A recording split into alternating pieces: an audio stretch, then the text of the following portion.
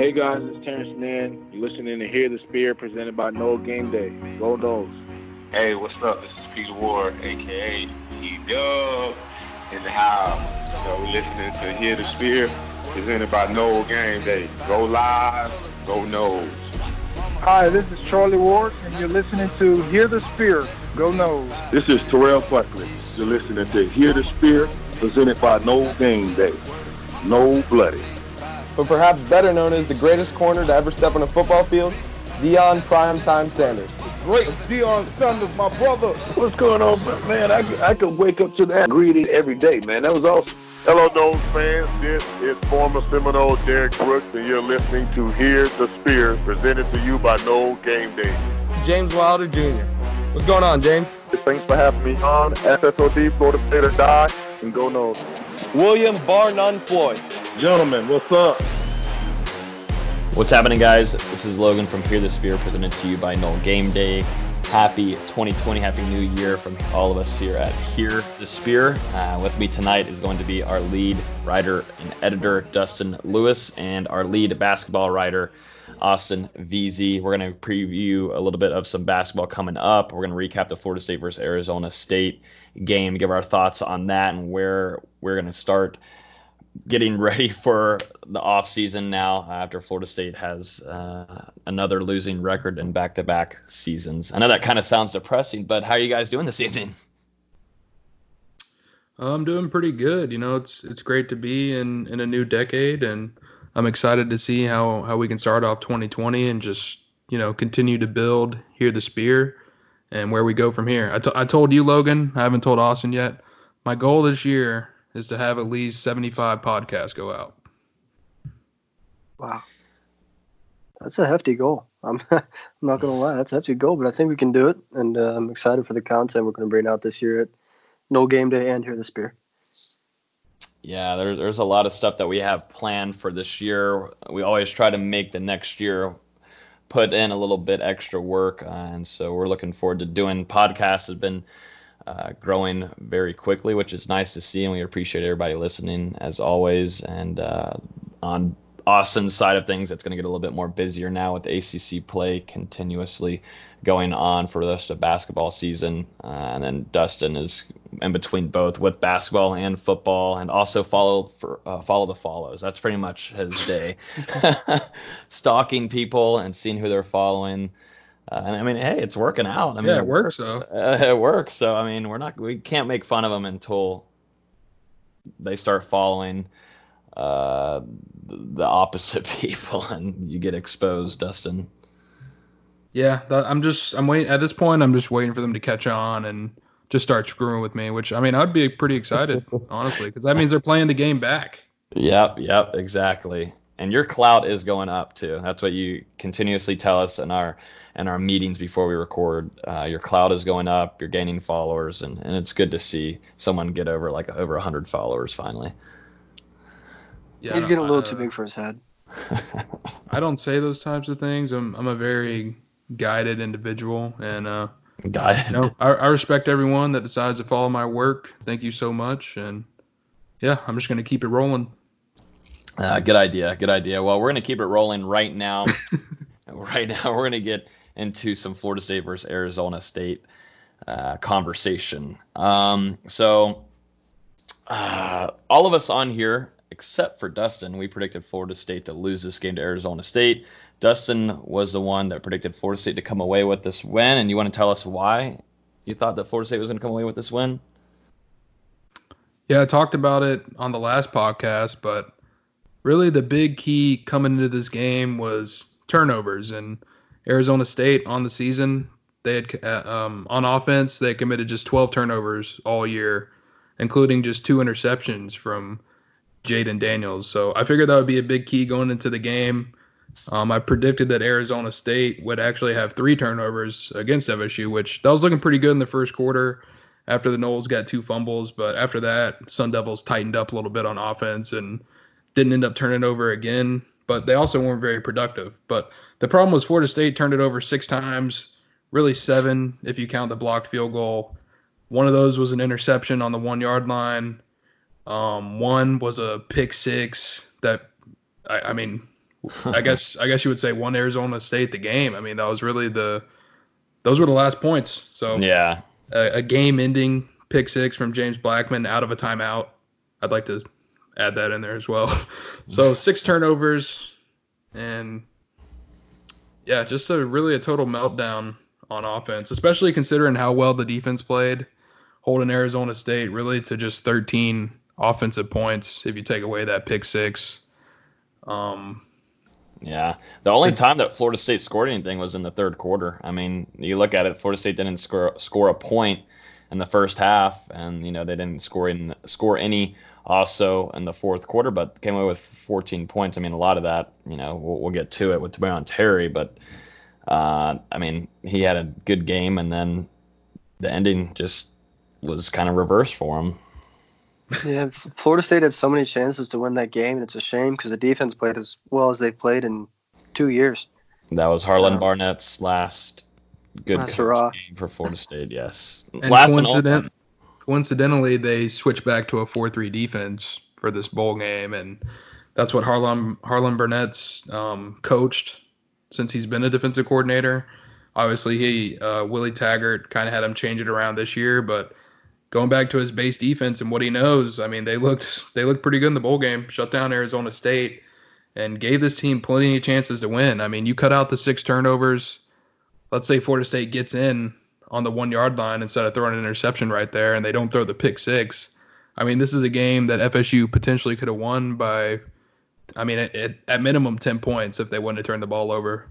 Let's all just get the elephant out of the room. Throwing right there was probably one of the stupidest things I've ever seen. Deontay Sheffield already had a 4-yard gain after that. They would have scored instantly the next play. Throwing the ball, I know DJ Matthews slipped and all this kind of stuff, but that was a bad ball idiotic. Anyway. It didn't matter. Yeah, I mean, that was just stupidity going and doing that. I mean, everybody knows it, but I mean, I just feel like I needed to say that on my part.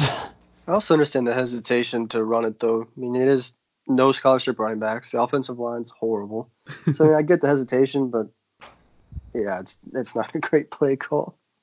We've seen what can happen when you throw on the goal line, going back to Seattle versus New England in the Super Bowl a couple years ago. So yeah, but that's Marshawn Lynch versus. I get it. The smart move is to run the ball, but like you said, Austin, with walk-on running backs and a really poor offensive line, Briles just wanted to mix it up a little bit, and he did that throughout the game. I really thought his play calling was pretty interesting. Like Florida State, they had a bunch of cool trick plays that they broke out, including like the play Travis throws it back to Blackman, who ends up throwing it back to Travis, who gets inside the 5-yard line, and then Florida State scores on the next play with the wide receiver reverse. So Briles had some interesting moments in his last game before he heads over to Arkansas, and if they didn't have the 6 turnovers, you're looking at a completely different ball game. I can't stress that enough.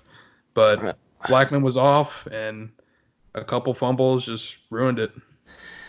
And you know what? So after 3 interceptions, and he probably would have been sat down. But the strange thing, and what the big conversation on Twitter was, and throughout the whole FSU fan base, was why can't Jordan Travis get more burnout, actually running the whole drive and also being able to throw the football a bit more. And we've heard rumors about him not able or didn't learn the playbook as well or something like that. He had difficulty throughout the season, and that's why they only ran just a few kind of plays with him in certain scenarios.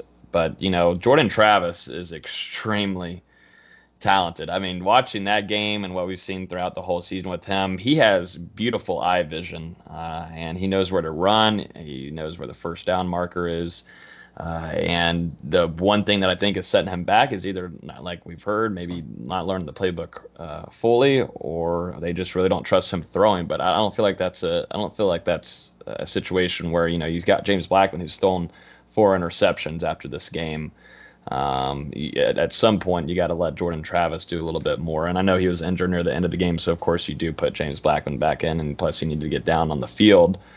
And Keith Gavin came in clutch at that point. But Jordan Travis, heading into next season, there will be a better battle, and I'm sure that Mike Norvell will want to focus on making sure that he is in the competitive time with Blackman and Purdy and Rodemaker.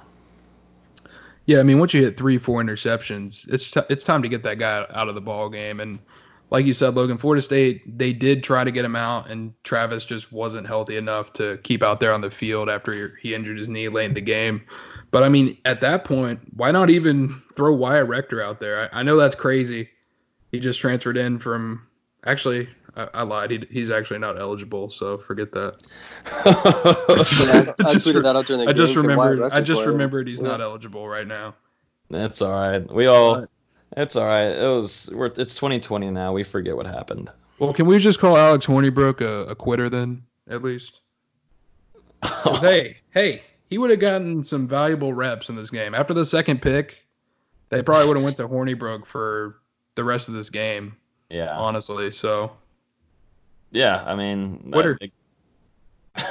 Reminds me kind of Everett Golson in 2015 before the Houston Bowl game.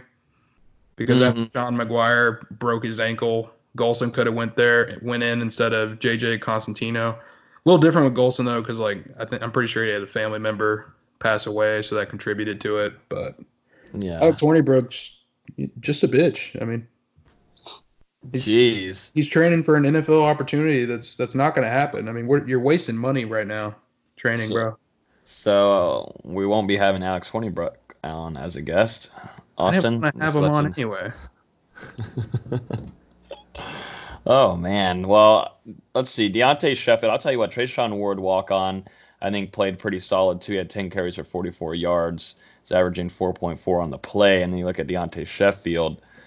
He went 18 carries, 87 yards, and he was averaging 4.8. So I feel like they did what they needed to do. But after all of that, I mean, the quarterback play was just not on it. And I know we'll get to the talk about quarterbacks in the future there, but it was a terrible day for Florida State's offense as a whole. Yeah. I mean, really the running game was the positive aspect of what we saw outside of that long pass play from Blackman to Tamorian Terry that went 91 yards. But to see Treshaun Ward and Deontay Sheffield combined for 28 carries and almost, I think over 130 yards, as well as Travis getting in there with 11 carries for 58. I mean, Florida State, they did what they needed to do on the ground, but there was no consistency in the passing game. And that goes over to James Blackman again. He was off pretty much that entire game. After he threw the first or second interception and then got sacked and fumbled the ball, from then on out, he was rattled for the rest of that ball game and just couldn't get it back under control. I remember on the sideline, Ryan Roberts was having a pretty emotional talk with him, trying to keep him in the game, but it didn't work out how Florida State wanted to. He just couldn't get his emotions back under control, and you could tell that he was afraid to throw another interception, and he was kind of pressing it a little bit. That's something that's been a problem, I guess you can straight up and say, for his career at Florida State. He obviously loves his team. He wants to put his all into it, and sometimes things backfire on him a lot, and it affects him. And I think he gets too much into his head for the most part. And like you said, he'll hold back on a few things, and it ends up ruining it and turning the ball over too many times, which he said in the press conference after the game is something that he said he really did. He screwed up everything for his team, and he felt terrible, but he was definitely emotional on the sideline talking with Ryan Roberts, who also had a god-awful game. Just throw that out there. And then DJ Matthews. So, and I didn't see DJ Matthews for a majority of the rest of that game. I think in the second half. Yeah, I think Odell said he suffered a hand injury or something like that. He wasn't. I noticed when they were having that conversation with Blackman on the sideline that DJ wasn't dressed out at that point. He just had a hoodie on. Okay.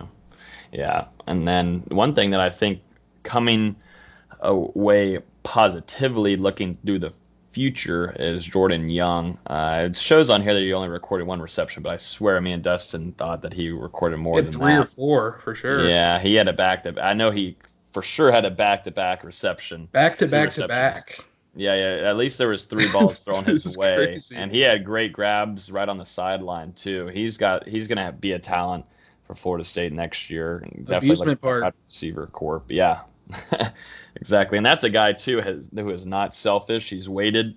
He's even Warren Thompson isn't with the team right now, or he's not with. He hasn't traveled to the last couple of games, but Jordan Young is stuck around there, and we've been excited about Jordan Young, and we're finally getting a little hints at him we've seen near the end of the season. But most certainly in this bowl game, I think Florida State fans should look forward to that department in the future.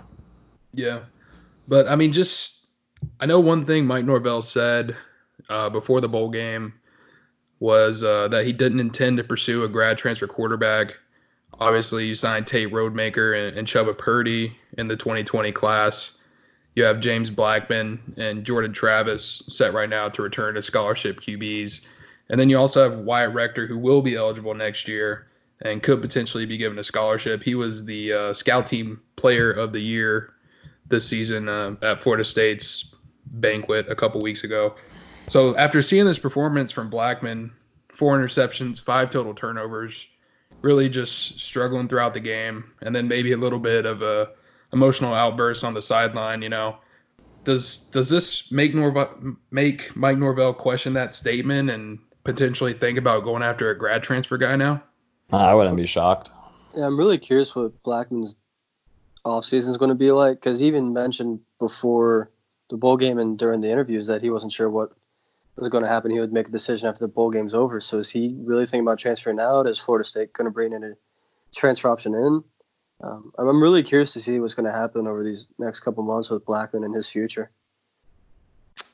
And there's a couple interesting names in the transfer portal, actually. Stanford quarterback KJ Costello, who, I don't know a bunch about him, but from what I've watched over the years from Stanford the last couple years, he seems like he could be a pretty solid option. And then obviously there's Mike Norvell's former quarterback at Memphis, Brady White. There was a report before the bowl game that said he was only going to consider returning to Memphis or going to the NFL, but I definitely could see him deciding to come to Florida State under the head coach that recruited him to Arizona State, where he began his career, and then also to Memphis when White decided to transfer. And Mike Norvell has really developed White into a college football star. This season, he had career highs in basically every category, and last 2 years he started for the Tigers, and they've really lit it up on offense. So it'd be interesting to follow his status as this offseason kind of progresses. Yeah, that would be a guy I would keep my eye on the most out of all of this, because what you saw from Blackman and what his comments are, like Austin said, there's no telling where he could go, if he's going to leave, if he stays or not. There's most certainly going to be a humongous quarterback battle heading into next season, no matter what.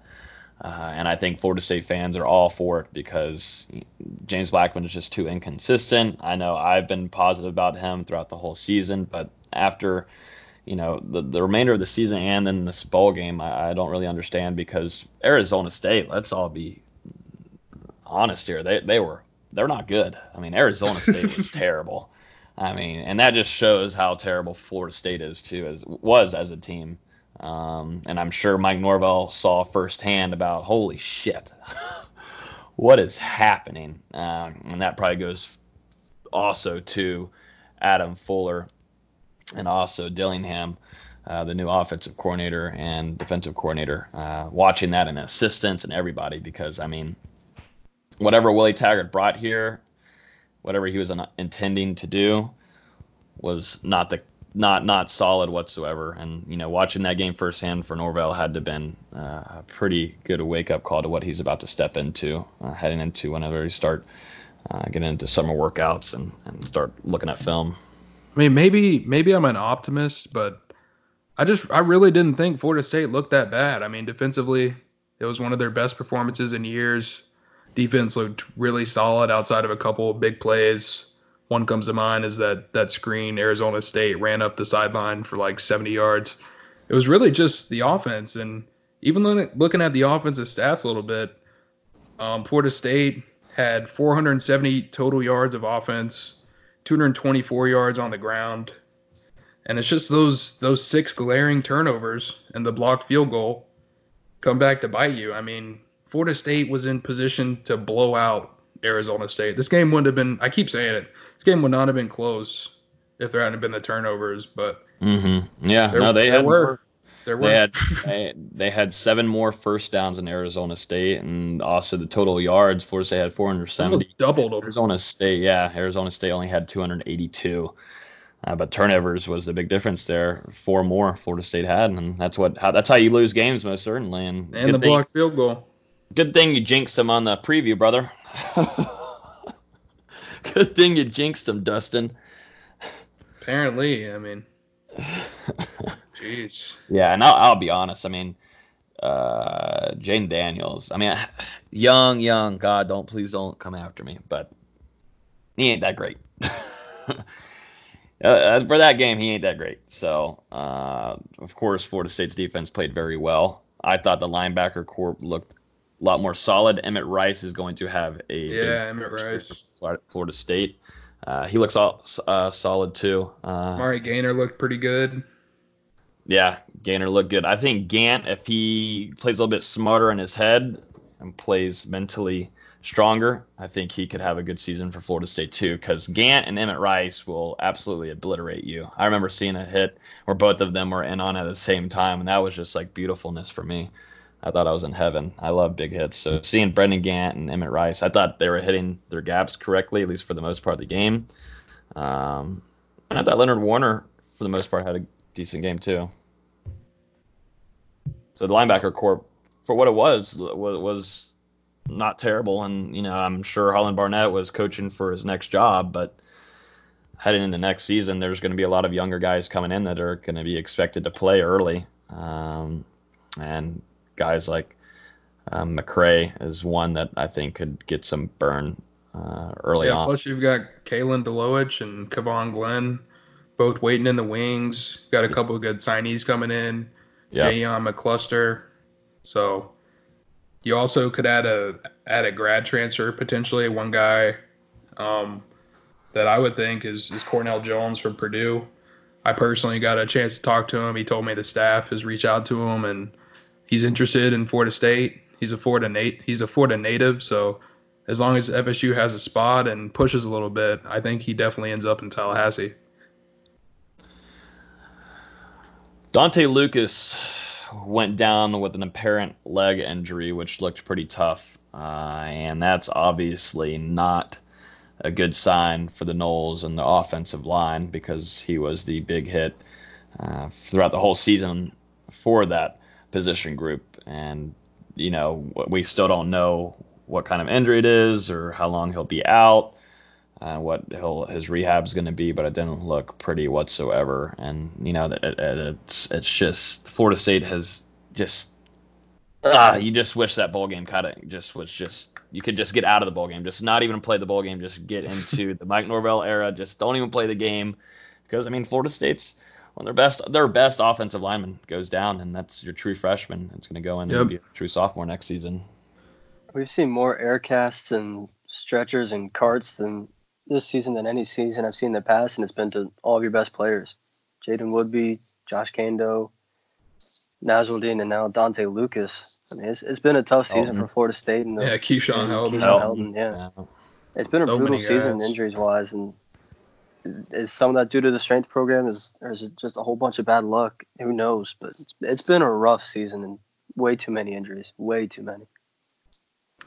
Yeah, there hasn't been an official announcement yet, but, I mean, just looking at the injury, it looked like Dante Lucas suffered a fractured ankle. If so, there'd be the potential for him to undergo surgery to have that injury repaired. So, I mean, at this point, you're probably not going to see him for spring practice. You're probably not going to get Dante back until fall camp into the summer. And a guy like that, he doesn't want it. He wants.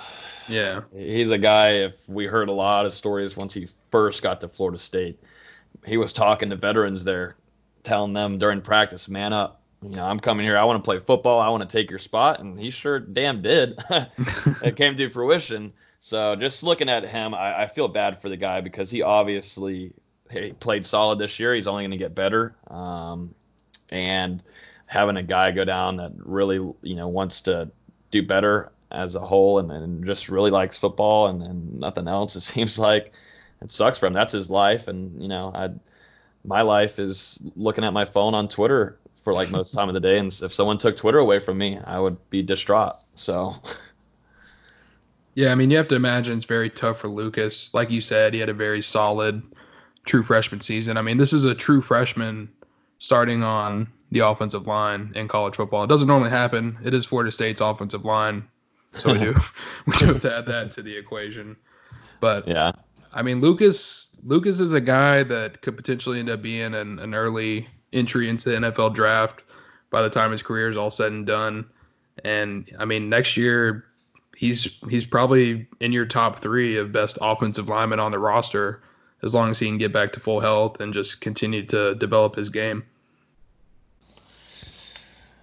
Y'all want to get to Tamarion Terry here at the end. We both came on here, me and you, Dustin, to do a live reaction or instant reaction to Tamarion Terry and Marvin Wilson making their announcements that they were going to stay at Florida State another season and going into 2020. And then Tamarion Terry had a solid game here. And his stats showed for it too. He was used a lot in rushing too, but receiving 165 yards, 9 catches, a touchdown. His long was 91 yards. It always surprised me. I always feel like there's no way he's going to get away from that DB, but he does. He's extremely fast, and he also has such strong arms. But at the end of the game, he fumbles the ball, and that's pretty much does it for Florida State. Yeah, pretty good finish to the 2019 Florida State season. Couldn't have ended a more Florida State way. Yeah, well, I know you get Keith Gavin Long, and out of nowhere he makes that catch. And then Tamarion Terry is the one that fumbles it. And you know what? I do understand that Tamarion Terry is fast, and you don't have like a lot of weapons as much on offense. I do understand that. And maybe I should just shut up then. But Tamarion Terry was using a lot of sweeps from behind. He was going through a lot of running motions, which I understand he's fast. He's just lanky. But I forget, was that a catch and then fumble, or was he running and then fumble? No, it was a direct snap, I believe. Yeah, the Wild Terry. Yeah. So that Wild Terry, that might be the last time. Like I've heard things about Ontario Wilson being extremely fast. I think if Trayshawn Harrison wasn't currently in the transfer portal and all that kind of mess, then that he would have been in this case to take those direct snaps over to Tamarion Terry, because we heard things during practices throughout the year that he was even practicing a little bit at the running back position whenever they were thin. Yeah, and like you said, Austin, a fitting end to FSU season. The last 3 plays of the season, James Blackman gets sacked. Keith Gavin catches a 49-yard pass on 3rd and 26. And then the very next play, fumble, Arizona State recovers, game over. So, yeah, it couldn't be any more fitting than that. But just to talk about Tamarion Terry real quick, he had a great game. I mean, this is a guy, he obviously looks like he's an NFL caliber prospect right now. He would definitely get picked in the draft just because of his athletic attributes. Yeah. And I'm sure a team could continue to build onto what he's done at Florida State, because he redshirted 2017. Last year, I thought a lot of his production was just based off how athletic he is, being able to catch a ball and just turn it into a big play. And then this year, he just became more of a solid route runner, catching the intermediate passes while also still being able to go deep and connect on big plays, which we saw against Arizona State. So another full offseason of developing and going into next year. I mean, Tamarion Terry projects to be a complete wide receiver and a pretty high NFL draft choice in 2021 if he just continues to improve. I thought he looked, physically, he looks like an NFL guy right now. Hopefully he can just get a little more consistent next season. He still had some really frustrating easy drops this year. Mm-hmm. If he can fix those next season, he can be a 2nd, 3rd round pick. I don't see why he can't be. He's got the speed, he's got the length, he's got the height. He can just fix some of those drops. He's got a great chance to be a really high draft pick next season. Florida State falls to Arizona State in the Tony the Tiger Sun Bowl, 20-14, back-to-back 6-7 record for the Noles, and the Mike Norvell That's era. false. Am I false? Am I wrong? Last year it was 5-7. Oh, my bad. I meant to say back-to-back losing records. But I'm glad you kept me in check there. Just want to make sure we're putting out, no fake news here. No fake news. Hashtag no fake news here. Here the Spear. But yeah, the Mike Norvell era has officially begun. And yeah, just a disgusting game and a disgusting city in El Paso. No, I'm just kidding. Whoa. I'm just kidding. If anybody lives there near it, I'm sorry. I did not mean to say that. That was a joke. I just want to chime in. I wasn't in El Paso, but I did see some of the pictures of food that the media members were posting. And, man, that looks like a pretty great city to go to get some steak and some barbecue. So, yeah. Don't talk shit about El Paso, bud. I thought it looked delicious, too. I love Mexican food, too. And I didn't notice. I looked it up on the map, and I didn't know it was, like, all the way west, all the way in West Texas. If it was on, like, the east coast of Texas, then I probably would have thought. It's on the border. I told you. I wanted to see someone get kidnapped by the cartel. It's right there on the border. You can go right over and come back. I mean, I have an interesting story for us. Let us get some clicks over here. Your follow for follows is doing good enough.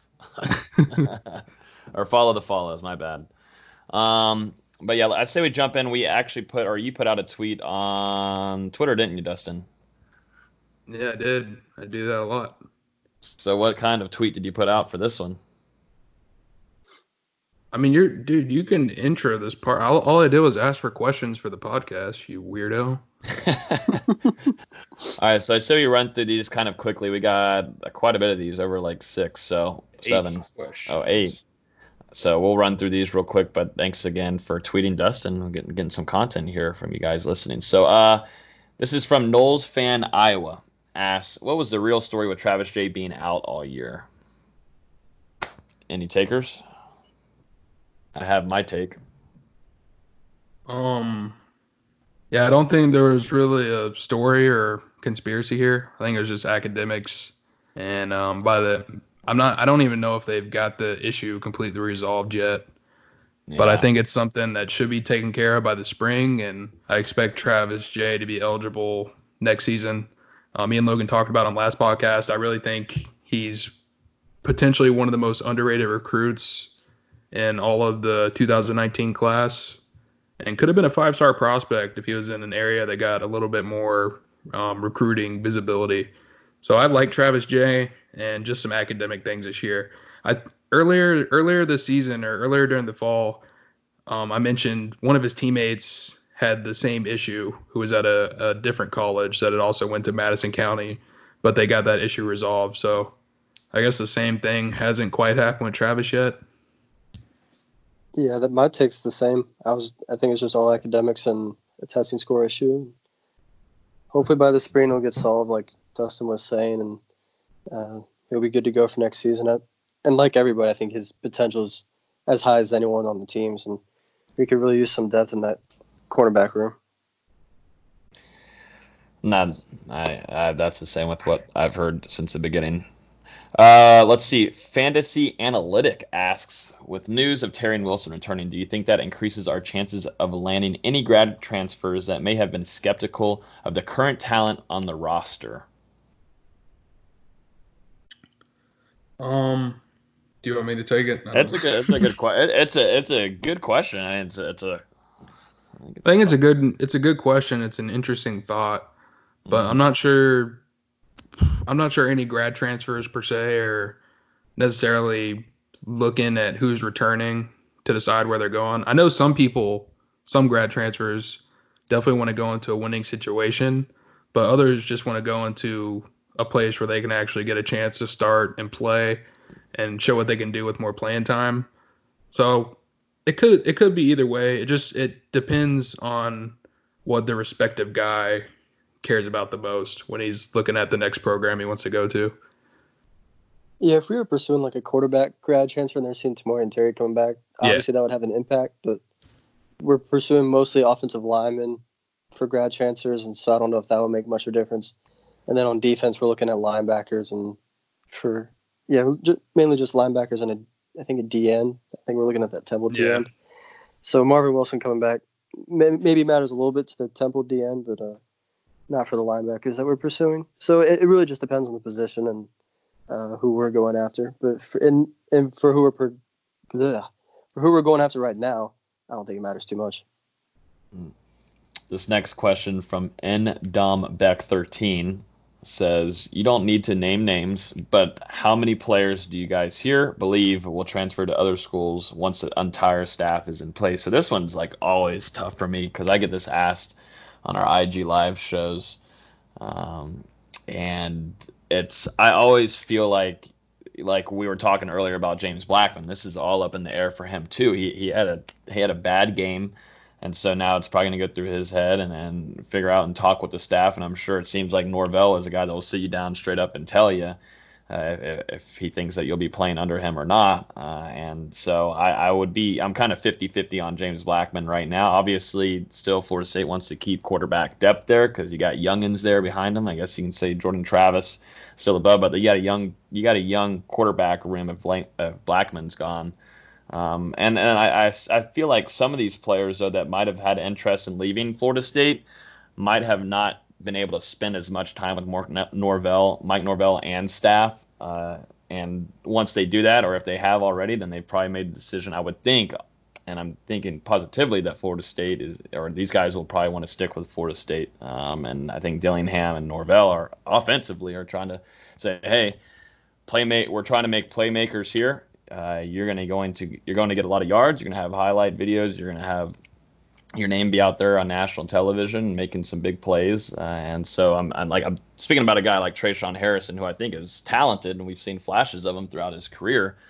And it makes sense for him to put himself in the transfer portal since that was Taggart's guy.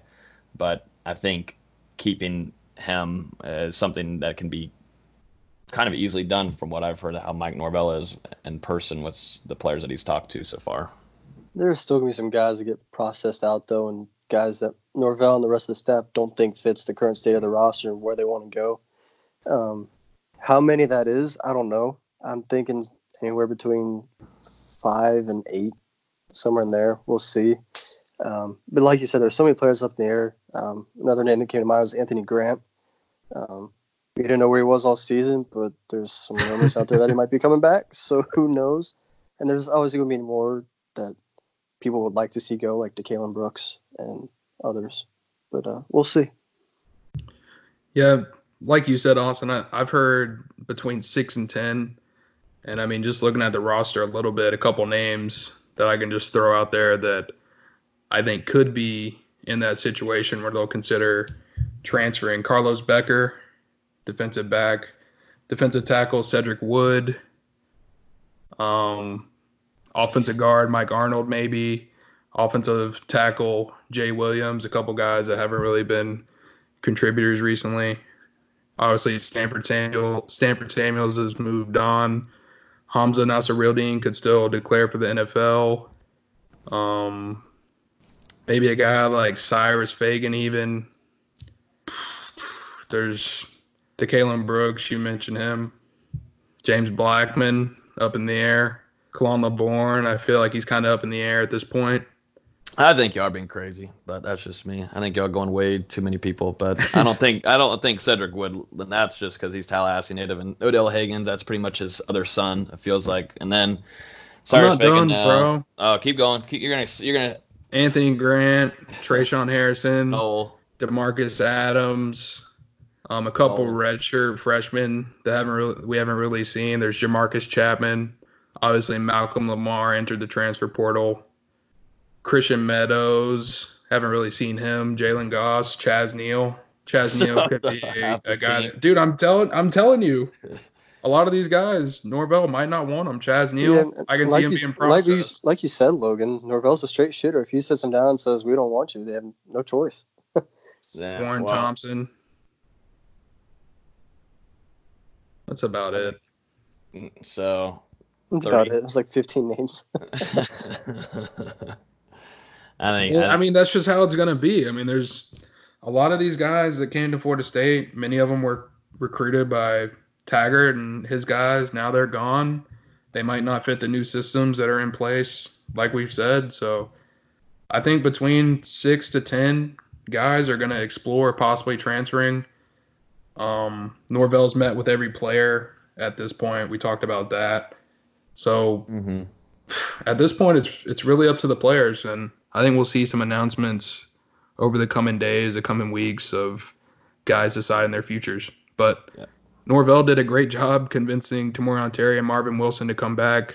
He's landed all these guys so quickly in the early signing period. So he and his staff have shown, I would say, a unique ability to be able to connect with guys in a short time period. So it wouldn't surprise me if a bunch of the guys that were on the fence are now probably going to be coming back to Florida State. And that's one thing we heard, well, I've heard with Trayshawn, just some early whispers that he's going to take his name out of the transfer portal and come back. So Norvell and his staff really killing it at all levels right now. I think the big one for me is Hamsah Nasruddin, and if he was going to want to stay or go into the NFL, because before the FSU versus UF game, before he was hurt, there was some projections that he'd be like a third to late round guy in the NFL draft, and he obviously is one of the best. Was one of the best defensive players for Florida State this past season, and then bringing him and keeping him for another year would be enormous for that defense, which is already stacked. I know we talked about it in the last podcast when we were talking about Marvin Wilson, and then what is also going to be around him if expecting if Corey Durden also is expected to stay, and then also you bring back Robert Cooper, and then defensive end play, everybody around it. We talked about it, but having Hamsah Nasruddin back there boosts you up quite a bit too, and that could even be dropped down to help in the linebacker corps. Let's see here. What else we got? All right, this is from Fantasy Analytic. This is another one here. I know Norvell has stated that he isn't looking at grad transfer quarterbacks. Do you think he still adds one this year? We kind of talked about this earlier, though. Yeah. But we kind of wouldn't be shocked if Florida State and Norvell wants to bring one, and like we were talking about earlier about Brady White. I personally, and I don't think either Dustin or Austin wouldn't be shocked if Brady White does decide to come here with Mike Norvell to Tallahassee. Yeah, I wouldn't be shocked, but I don't want it to happen. Dang, Dustin, what do you have to say about that? What's your reservations? That he just doesn't look that good.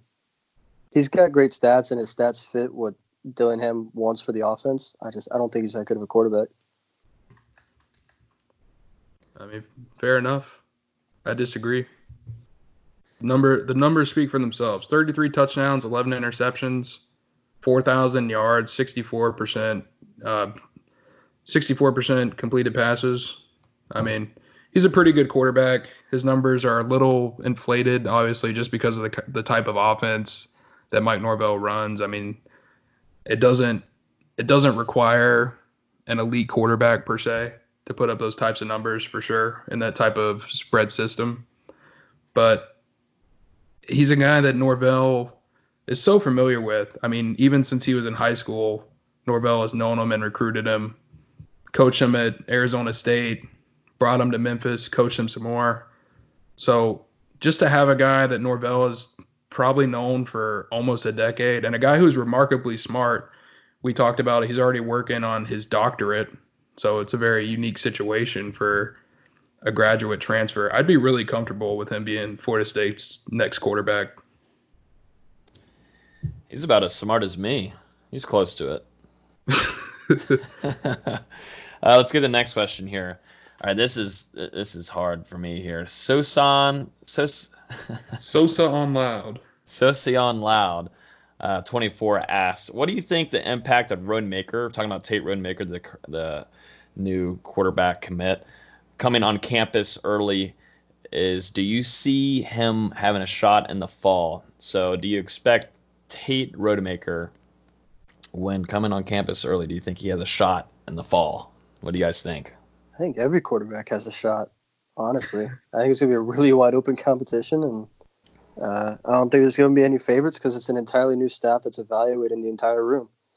So I think he has a shot. I don't think he'll start. I think it will be either Blackman if he decides to stay, or potentially a grad transfer, or Purdy. But we'll see. I think he's very talented, but I'd like to see him redshirt at least the first year. Yeah, if Blackman moves on, I mean, your only scholarship quarterbacks are Jordan Travis, Roadmaker, Purdy, and then you also have Rector in the fold as well. So if Blackman does decide to move on, I think there's an outside chance maybe Roadmaker wins a job. He'll be on campus 8 or 9 months before Purdy.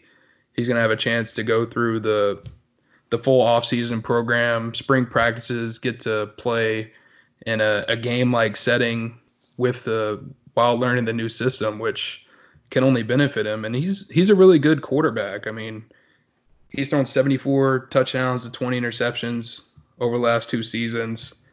He is going to play in the All-American Bowl on Saturday, which is where a bunch of the top recruits in high school play. There's also a game today, the Under Armour All-American game, where Jayon McCuster played. But Roadmaker is a guy, like, he kind of he doesn't remind me of Travis Jay, but like Travis Jay, I feel like he's a little under-recruited, under-respected.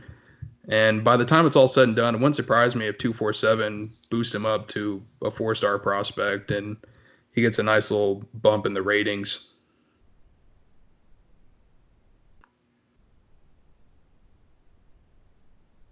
Speaking of Jayon Cluster, the 3-star linebacker, he played in the Under Armour All-American game tonight. We're recording this on Thursday night. I'm McCall. A regular listener asks us, are y'all talking about the All-American game tonight? Jayon is a damn ball magnet. He's either making the tackle, assisting, or sacking. I'm very impressed at his closing speed and downhill decision-making thus far. I think I was the only one that actually watched this game. I can't say that my eyes were on it 24/7, but there's always football on my TV no matter what. But I did watch a little bit of the game. I did see Jayon play, and I will agree with you. He was very quick and fast. I think he's a guy that is going to make an impact in that linebacker corps. I know we're talking about this is going to be a lot of these young guys are going to get a lot of burn next season. I wouldn't be surprised seeing some of these guys. I don't think Jayon McCluster will be right away. I think there's going to be guys like McCray ahead of him and Deloach, like we talked about earlier, but he did look pretty solid in this game. And Deion Sanders gets another win in Orlando tonight. Let's see here. This is, I think, second to last question. This is from Jason Paw. That's all I'm going to say because there's about 20 numbers next to it. But from Jason Paw, he asks, how do the grad transfers offensive line players grade out? Will we be relying on them a lot next season? Or we will be relying on them a lot next season. Yeah, absolutely, and we should. I think we're all expecting at least one more grad transfer offensive lineman to commit and sign over the next few weeks and into signing day. Whether it's Stormans from Colorado State or one of the Stanford grad tackles, we'll see. But I definitely expect at least one more, and I expect both the grad transfer offensive linemen to be starting. Yeah, you pretty much nailed it. Florida State wants to add another grad transfer or two to the offensive line. I think the most likely guy is TJ Stormont, who might be visiting in early January. Then you have Henry Haddis and Deverly Hamilton from Stanford. I'm not sure how realistic either of those two guys are. Maybe Haddis. And then finally you have Terrence Davis from Maryland. I was told that as of now he hasn't heard from Florida State. So maybe he's a guy they're just looking at in case another option falls through, or maybe they're just screwing me on Twitter. We'll find out soon enough. Yeah. I'm just fucking with you, Dustin. Oh, man. I can't wait. They're following every single recruit for a reason. Yeah, they've caught on. They have caught on. I actually had a nice DM night with Coach Mike Norvell. I thought I'd bring this up now to make Dustin a little jealous. He'll get that follow soon. Wished him best of luck here in Tallahassee. We look forward to covering him. And he also did tell me on Twitter and the DMs that he is also following a numerous amount of people that they're not going after just to fuck with you, Dustin. I'm sure he divulged that information. Yeah, he made sure to let me know. Let's see. Last question here from the Twitter peeps. Prediction for which recruits we sign from Caden, and then a whole list of numbers next to it. He's asking what is our prediction for which recruits we sign, and this is where Austin's going to just kind of go back into the bushes. You know that meme? Yeah, you just the Simpson. You just go back into the bushes and hide. Go back to watching your basketball highlights. Did Oregon lose yet? I was right into Louisville preview, so I don't know. Ah, okay. Devoted. But yeah, Dustin, what is your take on this? So from my point of view, I think Florida State's going to add between 5 to 8 more guys, and that includes high school prospects, JUCO guys, and grad transfers. That's the total number. So this is just kind of a list going off my head. Safety Donovan Kaufman, running back, JUCO running back LaDamian Webb. I think you get athlete Corey Wren, who can play running back or wide receiver. I think you sign Malachi Weidman. You get Jalen St. John, a high school offensive guard or offensive tackle. He can flex between either one. And then you also get defensive end Gilbert Edmond, who is a kind of a rising he's not ranked right now.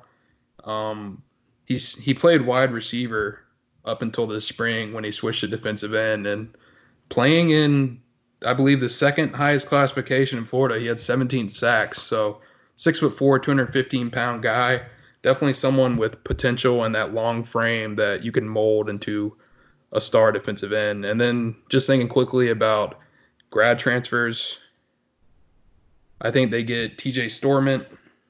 I think they get the defensive end from Temple, Quincy Roche, and I think they get Cornell Jones from Purdue. So potentially a good amount of guys still to come in Tribe 20. Well, we should do a lot more of these question things, Dustin, now that you have enough clout to reach more people on there. Agreed. I was surprised. With 8 questions. Yeah, you're doing good, man. We're just gonna let you keep doing that. We'll do these. We might do these more weekly because it is now the off season. We won't have really much of anything to preview except for basketball. And we're also gonna let Austin give a chance at covering a little bit of baseball this year too. Right. Whoa. I know even less about baseball than I do recruiting. But yeah, we'll make sure to do a little bit more of these Q&As because we need more content, the better, and anything to spend more time on this and not our fun facts podcast, the better. Please. And trivia. More fun facts. And trivia is still going to be coming back. This is going to start 2020. We're going to see how long we can take it. But yeah, that's pretty much going to finish off football for right now. I'd say we jump into a little bit of basketball because I hear that there's some big games coming up for Florida State. Yeah, you've got arguably the biggest game of the season this Saturday on the road at number 3 Louisville. Louisville's been great to start the season. They're arguably the best team in the country, but who knows at this point? As many number 1 teams have lost. They've only lost 2 games to Kentucky in overtime and to Texas Tech, who was in the Final Four last year. So you can't complain about that. But this Louisville team's good. I don't know how much you've watched of them, Dustin, but it's a really, really good team. Yeah, I haven't watched a ton of them, but I mean, Louisville, they're always very solid defensively, and they can always kind of attack you pretty well on offense as well. I mean, whenever Florida State plays Louisville, I always expect a pretty good game, and I expect FSU to be going up against a pretty well-rounded team, which that looks like exactly what Louisville is putting on the court this season. Yeah, it's a very experienced team. The entire starting 5 is all juniors and seniors, which is very impressive. Chris Max put together arguably his best coaching job. I'm not the hugest fan of him. I think he's a solid coach, but I think he falls apart late in games, which we kind of saw against Kentucky, but we can get to that in a little bit. Leading them is Jordan Nwora, was a preseason All-America, preseason All-Conference Player of the Year, averaging 20 points a game, 7 rebounds a game. He's efficient all over the floor. He's great defensively. Super impressive player, and I was surprised he came back to Louisville because he probably would have been a first-round pick last year. And then they've only got one other double-digit scorer in Steven Enoch. But then you have the best streaky shooter of all time in Ryan McMahon. You got Dwayne Sutton, Darius Perry, Malik Williams. The depth is crazy for them. The experience is crazy for them. Even when Noir wasn't having a great game against Kentucky, senior guard Lamar Kimball really stepped up for them, had his best game of the season. They can attack you so many different ways.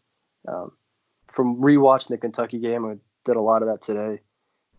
They mainly attack offensively using clear outs and isolations, try and get one-on-one matchups, and the defense crashes, which Florida State will do because they're a help defense. They kick out for open threes, and they're a great three-point shooting team as well. So this will be a very tough matchup for Florida State. I'm not looking forward to it. Yeah, it sounds like FSU, Louisville has a pretty deep rotation. They have 5 guys averaging over 20 minutes per game. Florida State has 6. So 2 really deep teams going at each other. Like you said, Austin, they're a bit more experienced, and Florida State, on the other hand, is integrating 7 or 8 new guys into the rotation this year. So really the first true, I guess you would say, true test for this team going against a top 10 Louisville team in a crazy environment. We figured out their arena holds 22,000 people, which rivals plenty of NBA arenas, I would say, and is one of the biggest in college basketball. So tough environment against a very experienced team. It's going to be very tough for Florida State. And this is the type of game where you need your stars to step up. You need Trent Forrest to have a great game. You need Devin Vassell to shoot over 50% from the field, which that's something he hasn't done over the last couple games. And you need your streaky shooter, MJ Walker, to knock down some shots. Yeah, absolutely. And like we said on our other podcasts, in the state of Kentucky, college basketball is all they have. This arena is going to be rocking. It's in the middle of the day on a Saturday. There's no professional sports. It is going to be all Louisville basketball. The KFC Yum Center is a crazy atmosphere. It's one of the most intimidating environments in the ACC, which is saying something with as many great arenas and fan bases as there are. It's going to be a really tough matchup, especially for the way Florida State plays. They're going to have to rebound the ball a lot better than they have in the past. Their inbounds defense, they're not going to be able to run it the same just because of the way Louisville inbounds the ball underneath the basket. It's going to force Florida State to do things they haven't done all season, and that's including making open shots. We'll see. I don't think a spread has been released, and it won't until Friday night. But I'm expecting Louisville to open as 4 or 5 point favorites, and it'll be a tough game. It really will be. And you have to think, really, this is the type of atmosphere that a guy like Patrick Williams really wants to come out and just have a great game in. You're going to have probably a ton of NBA scouts at this game and also watching on TV. And Williams, a guy that could potentially go pro after this season, is still trying to lock up first-round status and having a great game against a Louisville team that has so many great players and also guys that could be eventually in the NBA would only help further cement where he could be drafted later on.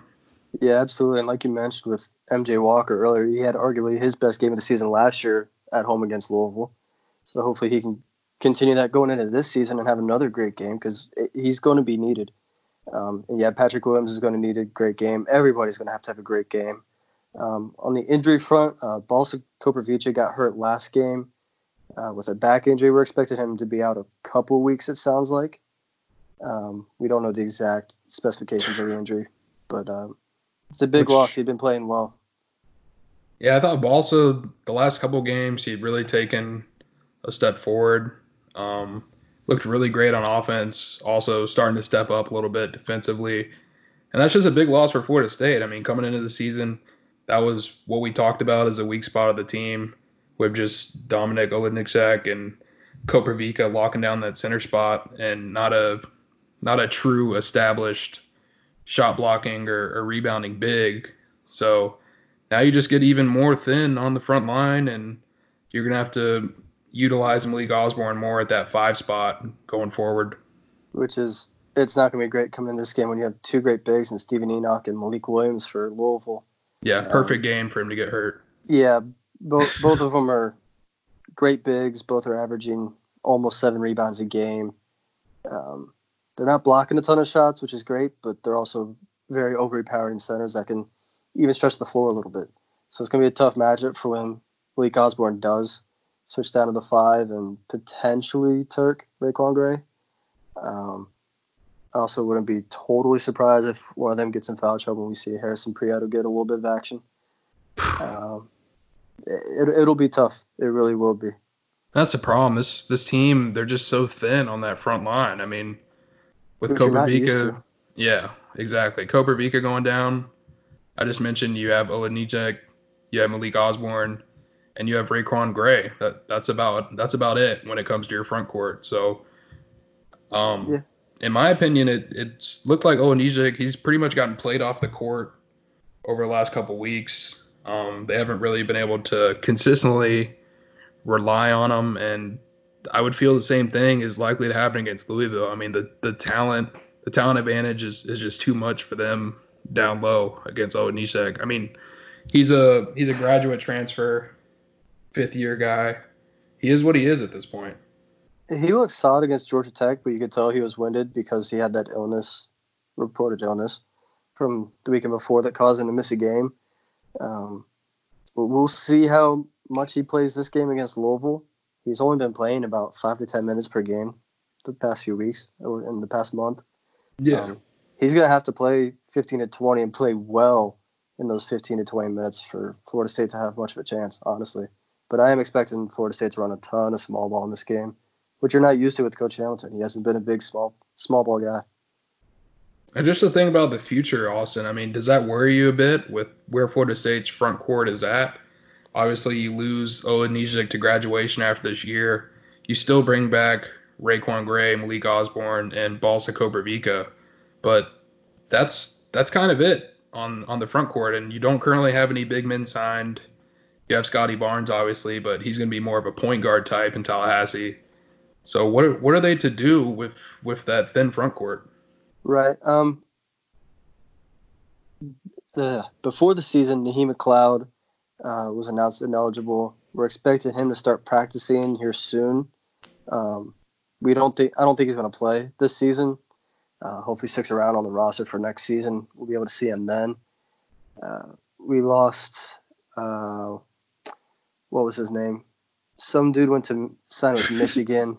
I forgot his name. Hunter Dickinson. Yeah, Hunter Dickinson. That's right. He signed with Michigan. Florida State had been after him for a long time. And obviously, a couple years ago, you lost Ike Obiagu. Yeah, and that really threw the recruiting plans in a funk because the entire staff was incredibly high on him and thought he could be the next great Florida State center in the same lines as Solomon Alabi and Bernard James. Not as skilled offensively as Bernard, obviously, but Ike had tons of potential and still does, and he's been playing well at Seton Hall. And when he transferred, it really threw the entire plans in a funk. He would have been absolutely starting this season. There's no doubt about that, and he put up pretty great numbers. I have no doubt. Yeah, it's just that front court is so thin. You do have a talented recruiting class coming in, but without landing the commitment of Dickerson, it's all pretty much guards. I mentioned Barnes. You have Sardir Calhoun, a shooting guard, and you have Malachi Weidman, who projects to be a shooting guard as well. So they need to go after some bigs. They need to add. Well, I mean, really at both positions, center and power forward, they need to get some more young guys on the roster and just kind of get back into that groove where hopefully you're getting a big just about every year. So you always have guys that are both experienced and youth on the roster. Right now, they're kind of out of that cycle, it feels like. Yeah, and with Devin Vassell gaining a lot of NBA interest and Patrick Williams having that NBA interest from high school, I think a spot's going to open up and Florida State's still pursuing some bigs. Hopefully they can land one because, like you said, they desperately need one going in for these next few seasons. Yeah. And Austin, I guess we can close off basketball by just real quick making a quick prediction for Florida State at Louisville. I'll go ahead and start it off. I really think the environment and the overall experience and talented depth of Louisville is just going to overwhelm a Florida State team that's still trying to find its rhythm offensively and still trying to find its full rotation. I feel like Hamilton's still kind of figuring things out there. So I think Louisville wins this one 67-60. That's a pretty good prediction. Louisville's obviously great defensively. Like you noted earlier, they're allowing less than 60 points per game, which is pretty good. Florida State's around the same range. I think they're 63, 64. Mm-hmm. I'm going to be in that same range. I think the inexperience for Florida State is going to catch up to them late in the game. But if they can make it an uglier game, I think they have a better shot. If they allow this to get high tempo, high scoring, then it plays more to Louisville's favor. But I will also take Louisville in a 64-58 game. And yeah, after Louisville, Florida State plays at Wake Forest on January 8th. And then they get a week break before playing number 19 Virginia at home on January 15th. So we'll definitely preview those two games before they happen and get a recap of the Louisville game hopefully early next week. So, Logan, back to you, boss. Oh, man, just woke up from a good nap. You did what I do during recruiting. Yeah, exactly. See, we just trade there for a little bit, and Dustin just has to work his head off. I just have to do it all. I knew that was coming. He's used to it. He is. He's a stalker on Twitter, so he's used to it. Got to be ready at all times, right, Dustin? Are y'all ready for season 2 of FSU Trivia? I'm ready to win another season. Yep, Austin was our first winner. That was kind of like we were trying it out this segment a little bit, so he wins the inaugural. Yeah. That was preseason. Now we're in full. This is a new season. This is season 4 of Hear the Spear, and this is going to be our first season, though, introducing the official Hear the Spear FSU Trivia. Dustin and Austin are going to be in on this, and they're going to try to answer a question regarding FSU athletics correctly. It can be any sport. We try to be around football and basketball mainly, but I might be a little tricky and go some other sports. We'll see. We don't know. But we'll see. Austin, like he said earlier, he won this last year. But this is going to hit off the real official segment for us. So, yeah, I say we jump right into it real quick. Here we go. When was the last time Florida State basketball went to the Final Four? 1970. I'm going to do a countdown here. 8, 7. 1973. 1972. Oh, it was 72. Dang man. Man, oh, man. I was thinking Dave Cowens, and he left in 71. Dang it. All right, wow. You liking these questions, guys? I mean, this is a good one so far. I've given y'all basketball. Y'all been whining about it the last couple of weeks, but here we are asking basketball. Yeah, we need it. This is good. All right, here we go. Question number 2 of the night. Florida State, when is the last time they were the runners-up in the NCAA tournament? Oh, my God. 1967. 72. 1972 is correct. That We've only made the Final Four once. A little bit of a trick question. Dustin.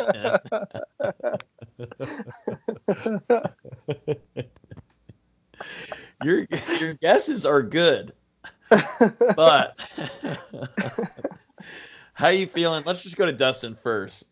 How do you feel after I told y'all that the first time Florida State reached the Final Four and the only time was in 1972, and then I asked when was the last time that they were runners-up in the NCAA tournament? How do you feel, Dustin? Tell us. I feel ashamed. I don't know. So obviously not a good start for Florida. Not a good start for the Mike Norvell era on Dustin's end. And we're direct. This is basketball season, though. What are you talking about? Don't put this on football side of thing. This is you. You're a basketball guru. You're right. Hashtag fire Ham. Austin, how do you feel? You're 1-0, man. I'm mad I got the first question wrong, honestly. Yeah, you were close. Said I practiced it for 3 straight years. I forgot it was 72 and not 70. I'm mad we can't go 20 minutes this time. Yeah, well, you know what? We can't keep people on here all the time. They're probably driving right now as we speak, trying to get places, and they don't have time for us to just sit here and do this all night long, Dustin. Okay? All right. Do you have any fun facts for us tonight? Nah, I don't have anything. Did your mom find out? I'm sure I can find something. Oh, I'm sure you can. I'm looking right now as we speak. Our fun facts. We introduced this segment a little bit near the end of the football season this last year, and we're going to keep it because I think fans really enjoy it. I don't like saying fans. I think listeners, because I feel like do you feel like we have you fans, really guys? enjoy it. Let's be real. I enjoy this more than anyone. I do enjoy this. Maybe I'm always nervous though about what Dustin may say. I'm trying to tone it down. Trying to tone it down a little bit. Yeah, we talked about in the meeting that we're going to start off 2020 on a more PG route, and then throughout the year it just will get worse and worse, you know.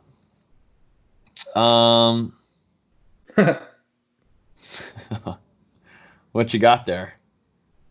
This one just took me back to a previous episode. It's believed that if you eat fast food pretty regularly, you'll consume about 12 pubes a year.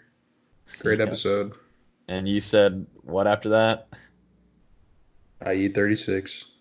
And is that from you just eating fast food or different kind of things going on? Probably a mixture.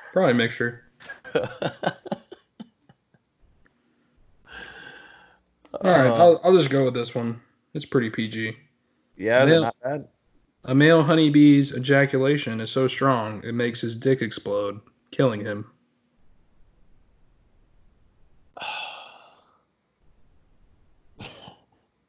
That's not PG. It's PG where I'm from. Where are you from? Tallahassee. Do you know what happens in Tallahassee? And this is PG for Tallahassee. I went to college there. I'm pretty sure I do. So then you know this is PG for Tallahassee. Logan, you got your fun fact? Yeah, but this one's not PG though. Oh. Is it G? Should I throw a PG one in the middle then? E for everyone? Yeah. Do you have your fun fact, Austin? Yeah. Google was originally named Backrub. Backrub? Backrub? Backrub? R-O-B? Backrub. Oh, Backrub. Whoa. That's interesting. Hey, I'm trying to think about how that would work. This one's not bad. This one's like PG-13. According to a survey of adults aged 20 to 59, women have an average of 4 sex partners during their lifetime. Men have an average of 7. Dustin, how does it feel being at 1? And Austin being at 0. Wow. Wow. All right. It feels like we're below the national average. Yeah, it does. Dustin's getting married soon anyways. Can we not start it's news to Dustin. Yeah.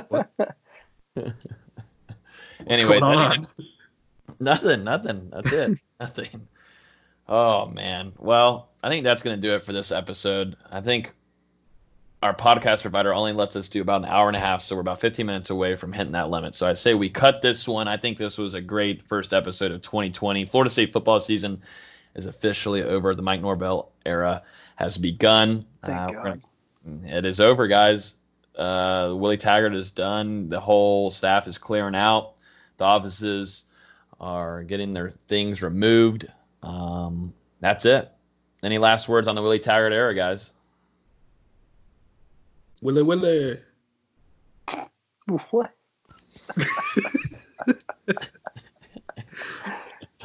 Okay, then. No less words are needed. The last game was all the words we needed. Do you think Florida and Miami sent him here for something to do this to Florida State? It'd be a pretty good sabotage operation. There's a lot of conspiracy theorists out there right now.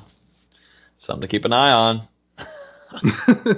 But yeah, that's going to do it for this episode. Thank you all so much for listening. You can listen to us on iTunes, SoundCloud, Spotify, Google Play, YouTube. If you're on YouTube, make sure you hit the subscribe button. And if you're watching this right now, you crazy freaks on YouTube, hit that like button and put a comment below and say what's up. We try to respond over there to you guys. And if you're on iTunes, I always forget to say subscribe over there because that will also give you a notification whenever we upload our new episodes. Like Dustin said, and we're going to try to upload a lot this year. 75 is the goal. I think we had 33 this last year, so that's by far more double the amount. So that is going to be the goal, 75. So there's going to be a lot of podcasts coming to you guys. Make sure you stay notificationed up on your phones. I don't know if that really made sense, but yeah. Why don't you should have just said notified. See, that goes ahead and shows you that we're recording at 12:15. It also just shows how stupid I am. But if you're on Twitter, make sure you follow us at Hear the Spear. Tweet us, say what's up. Always appreciate you guys communicating with us over there. But yeah, that's going to do it. Happy 2020, guys. We look forward to talking to you guys in the next episode next week. See you guys. Yeet! Oh. What the hell, man?